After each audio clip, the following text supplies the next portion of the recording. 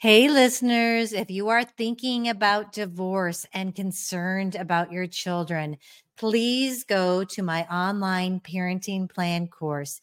It will help you plan how you're going to parent through divorce and beyond. And I promise you, it will keep conflicts from erupting in the future while keeping you centered on your children. Check it out at LesaKoski.com.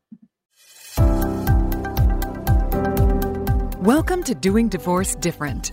Join family law attorney turned mediator Lesa Koski for candid conversations on how to alleviate the fear of divorce and how to heal through empowerment. Now, your host, Lesa Koski. Welcome, listeners. I am Lesa Koski, and I am an attorney who does divorce different. I don't fight things out in court. I work together with both parties through a divorce to help them come to an agreement together. So that is my passion and my calling. And today I'm so excited because I've been wanting to share this information. I'm going to give you 6 simple steps to help you divorce better and co-parent well. And I want to let you know, if you want to get this information in writing, it's in a current blog that I've done on my website, LesaKoski.com. So check it out there. But I just want to begin with talking about when you are going through a divorce or anything difficult. I always think of these things when there's unrest in our country. And I just think, I wish people could use collaborative communication. And it's hard, but it's not impossible. And it's just a way that we can communicate better together. And the thing that I love, the little nugget that I really want you to stick with you today, is that playing nice works much better than spewing your beliefs at someone. Okay, so the 6 steps, I'm going to start. The first one, which I think probably is the most important, is to listen. And, I fall prey to this so often in my marriage, in my parenting, in family relationships and friend relationships. I tend to jump in and want to tell you everything and tell you all about me because I'm focused on myself. And I've been working so hard because if you think about the people that you like to be around, it's the people who are asking and really listening. So sometimes I can play the role and ask, and then I don't even listen. Like, how you ask for someone's name when you first meet them and it goes out of your head? It's because you're not really listening. So really wanting to hear what someone has to say and learning about them and taking the onus off of you, that just makes you a more fun person.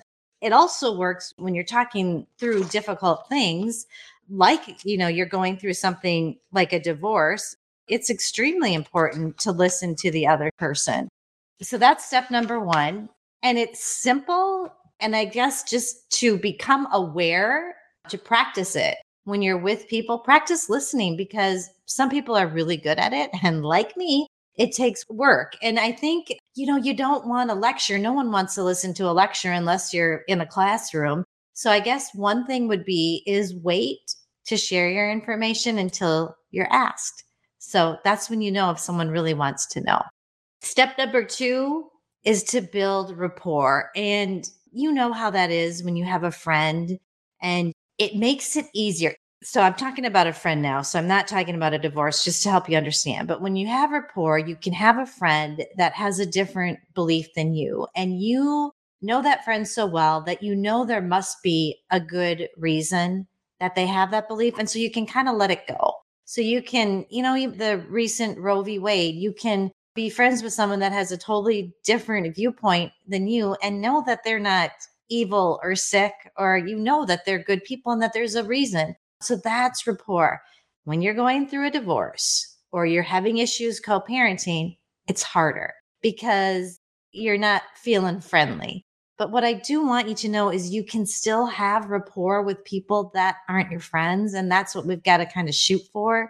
And what I like to tell my clients who have this relationship, and sometimes it's really emotional and wound up, think back to when you did have rapport. Try to pull out those things because there was a reason that you got together with this person in the first place. So try to bank on those, bring yourself back to that place, and just again, be aware that you need that rapport if you're going to get through something and come to an agreement or even persuade someone to your point of view. So a way to build rapport is to kind of find common ground.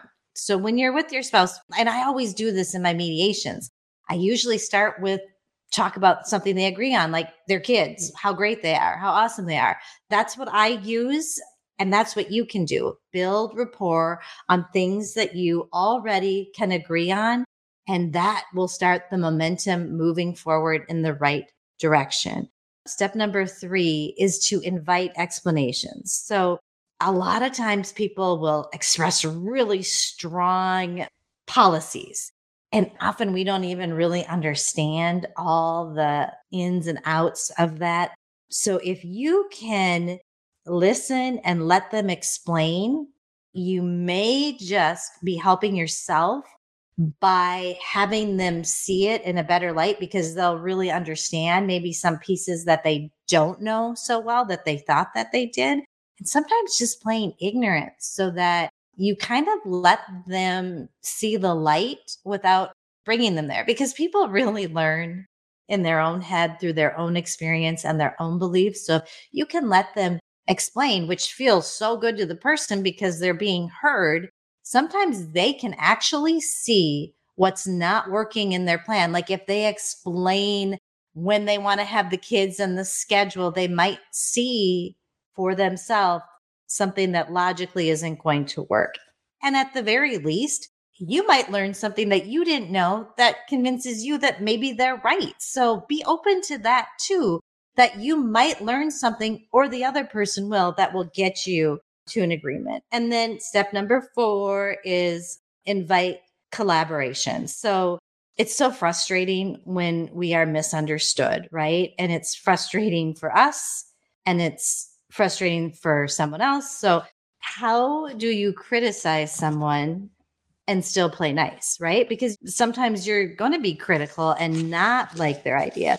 I'm looking at my notes because I did get some information and it was from a game theorist. I don't think I can pronounce his name, but I think it's Rapport. It's Rapport's rules.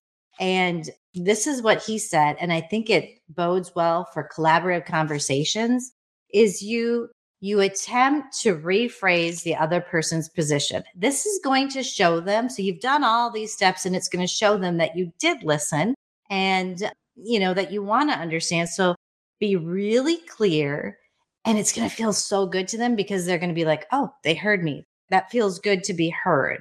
And then list the points that you agree on, kind of like what I was saying before. So you're going to build that momentum by showing what you agree on. Then let the other person know what you learned from their position because there's always a learning moment. There's always something that you learn, even if you don't agree with it. You could say, well, I learned that you feel this way. Then after you've done those 3 steps, so you've played nice, you've given them the olive branch. Now you can voice your disagreements because they're sitting in a good place. They feel heard. And now they can follow your lead to have a better conversation. And then the 5th step, which is a little bit tricky, is to kind of understand the other party's reasoning. Some people are persuaded by evidence and some by peer pressure. And evidence is, for me, a little bit easier to deal with because you can just share facts and that will show the other person or persuade them, but that's not always what's going to work. And so if you're working to persuade someone that's not driven by evidence, ask a ton of questions.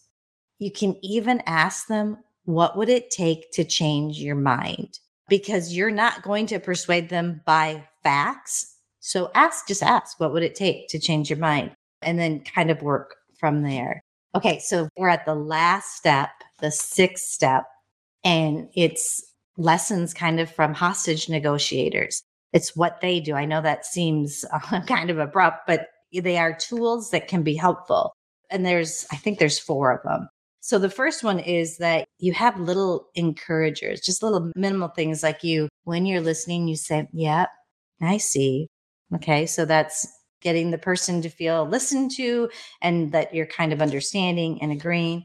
Mirroring. So this shows the speaker that you're listening and use the last three words or so. So like if someone says, I'm sick and tired of you not responding to my text messages, you could say, not responding to your text messages and kind of continue on. It gets the party talking more and it gives you useful information because the bare bones of what we're trying to do when we're trying to divorce together and co-parent together is to figure out what the issues are so that we can work together and compromise. And then the third step under this learn from the hostage negotiators section is to build a golden bridge. So you don't want people to feel stupid if they want to change their mind, because that's sometimes, our egos, sometimes that happens. So you could simply, kind of explain that you understand that it would be difficult for you to change your beliefs if you were in their shoes. So just having that empathy and letting them know that it's okay if they change their mind. It's very acceptable and that you would still respect them and that you can understand that. And then the fourth piece of the lessons from the hostage negotiators is it begin with things that are easy to solve. And I think that I said that before. It just builds momentum. I think I said that I often start with something that the parties can agree on, like how great their kids are, or maybe a simple agreement that they've come to. And then sometimes just reminding people, that they've had those, that you have agreed on certain things is extremely, extremely helpful. So, like I said, if you want to get more information on this and go and read my blog, just go to my website, sign up for my newsletter. I love to give free information.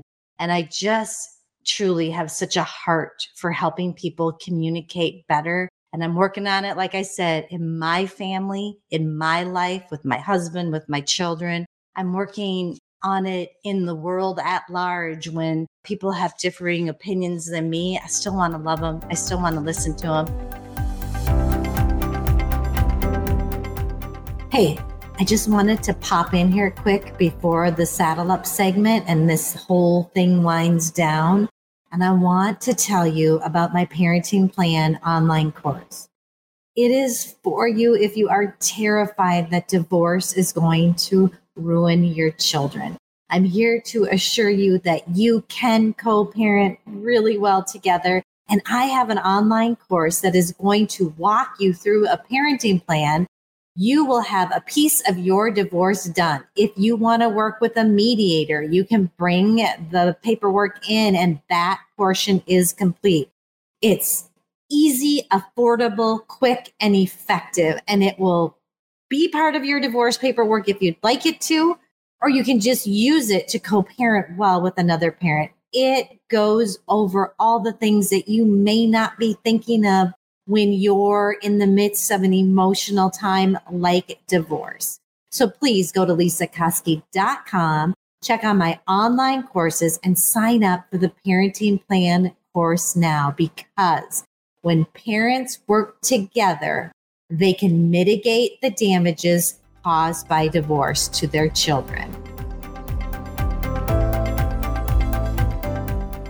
So now that I'm winding down this podcast, it's time for the saddle up segment, which I always have. When I have guests, I ask them to give one piece of advice that someone can do right now. And I think my one piece of advice, well, it's hard, but the listening piece is so important that I talked about first. And I think one thing that you can do right away is just become aware, because when you become aware of how you're listening, go easy on yourself. You're just learning, but that awareness really gets you moving in the right direction, because you can see that maybe you're not listening and you could be doing better. And then just one other thing that I want to say, and I learned this from Atlas of the Heart by Brene Brown, is that when someone tells you something about how they're feeling, just believe them. even if it doesn't make sense to you, that's all you can do. So I leave you with that. I thank you so much for joining me on Doing Divorce Different today. And I just wish you well. Have a beautiful week, and we'll see you back here next week. Thank you for listening to the Doing Divorce Different podcast. Connect with us at lisakoski.com and sign up for our newsletter.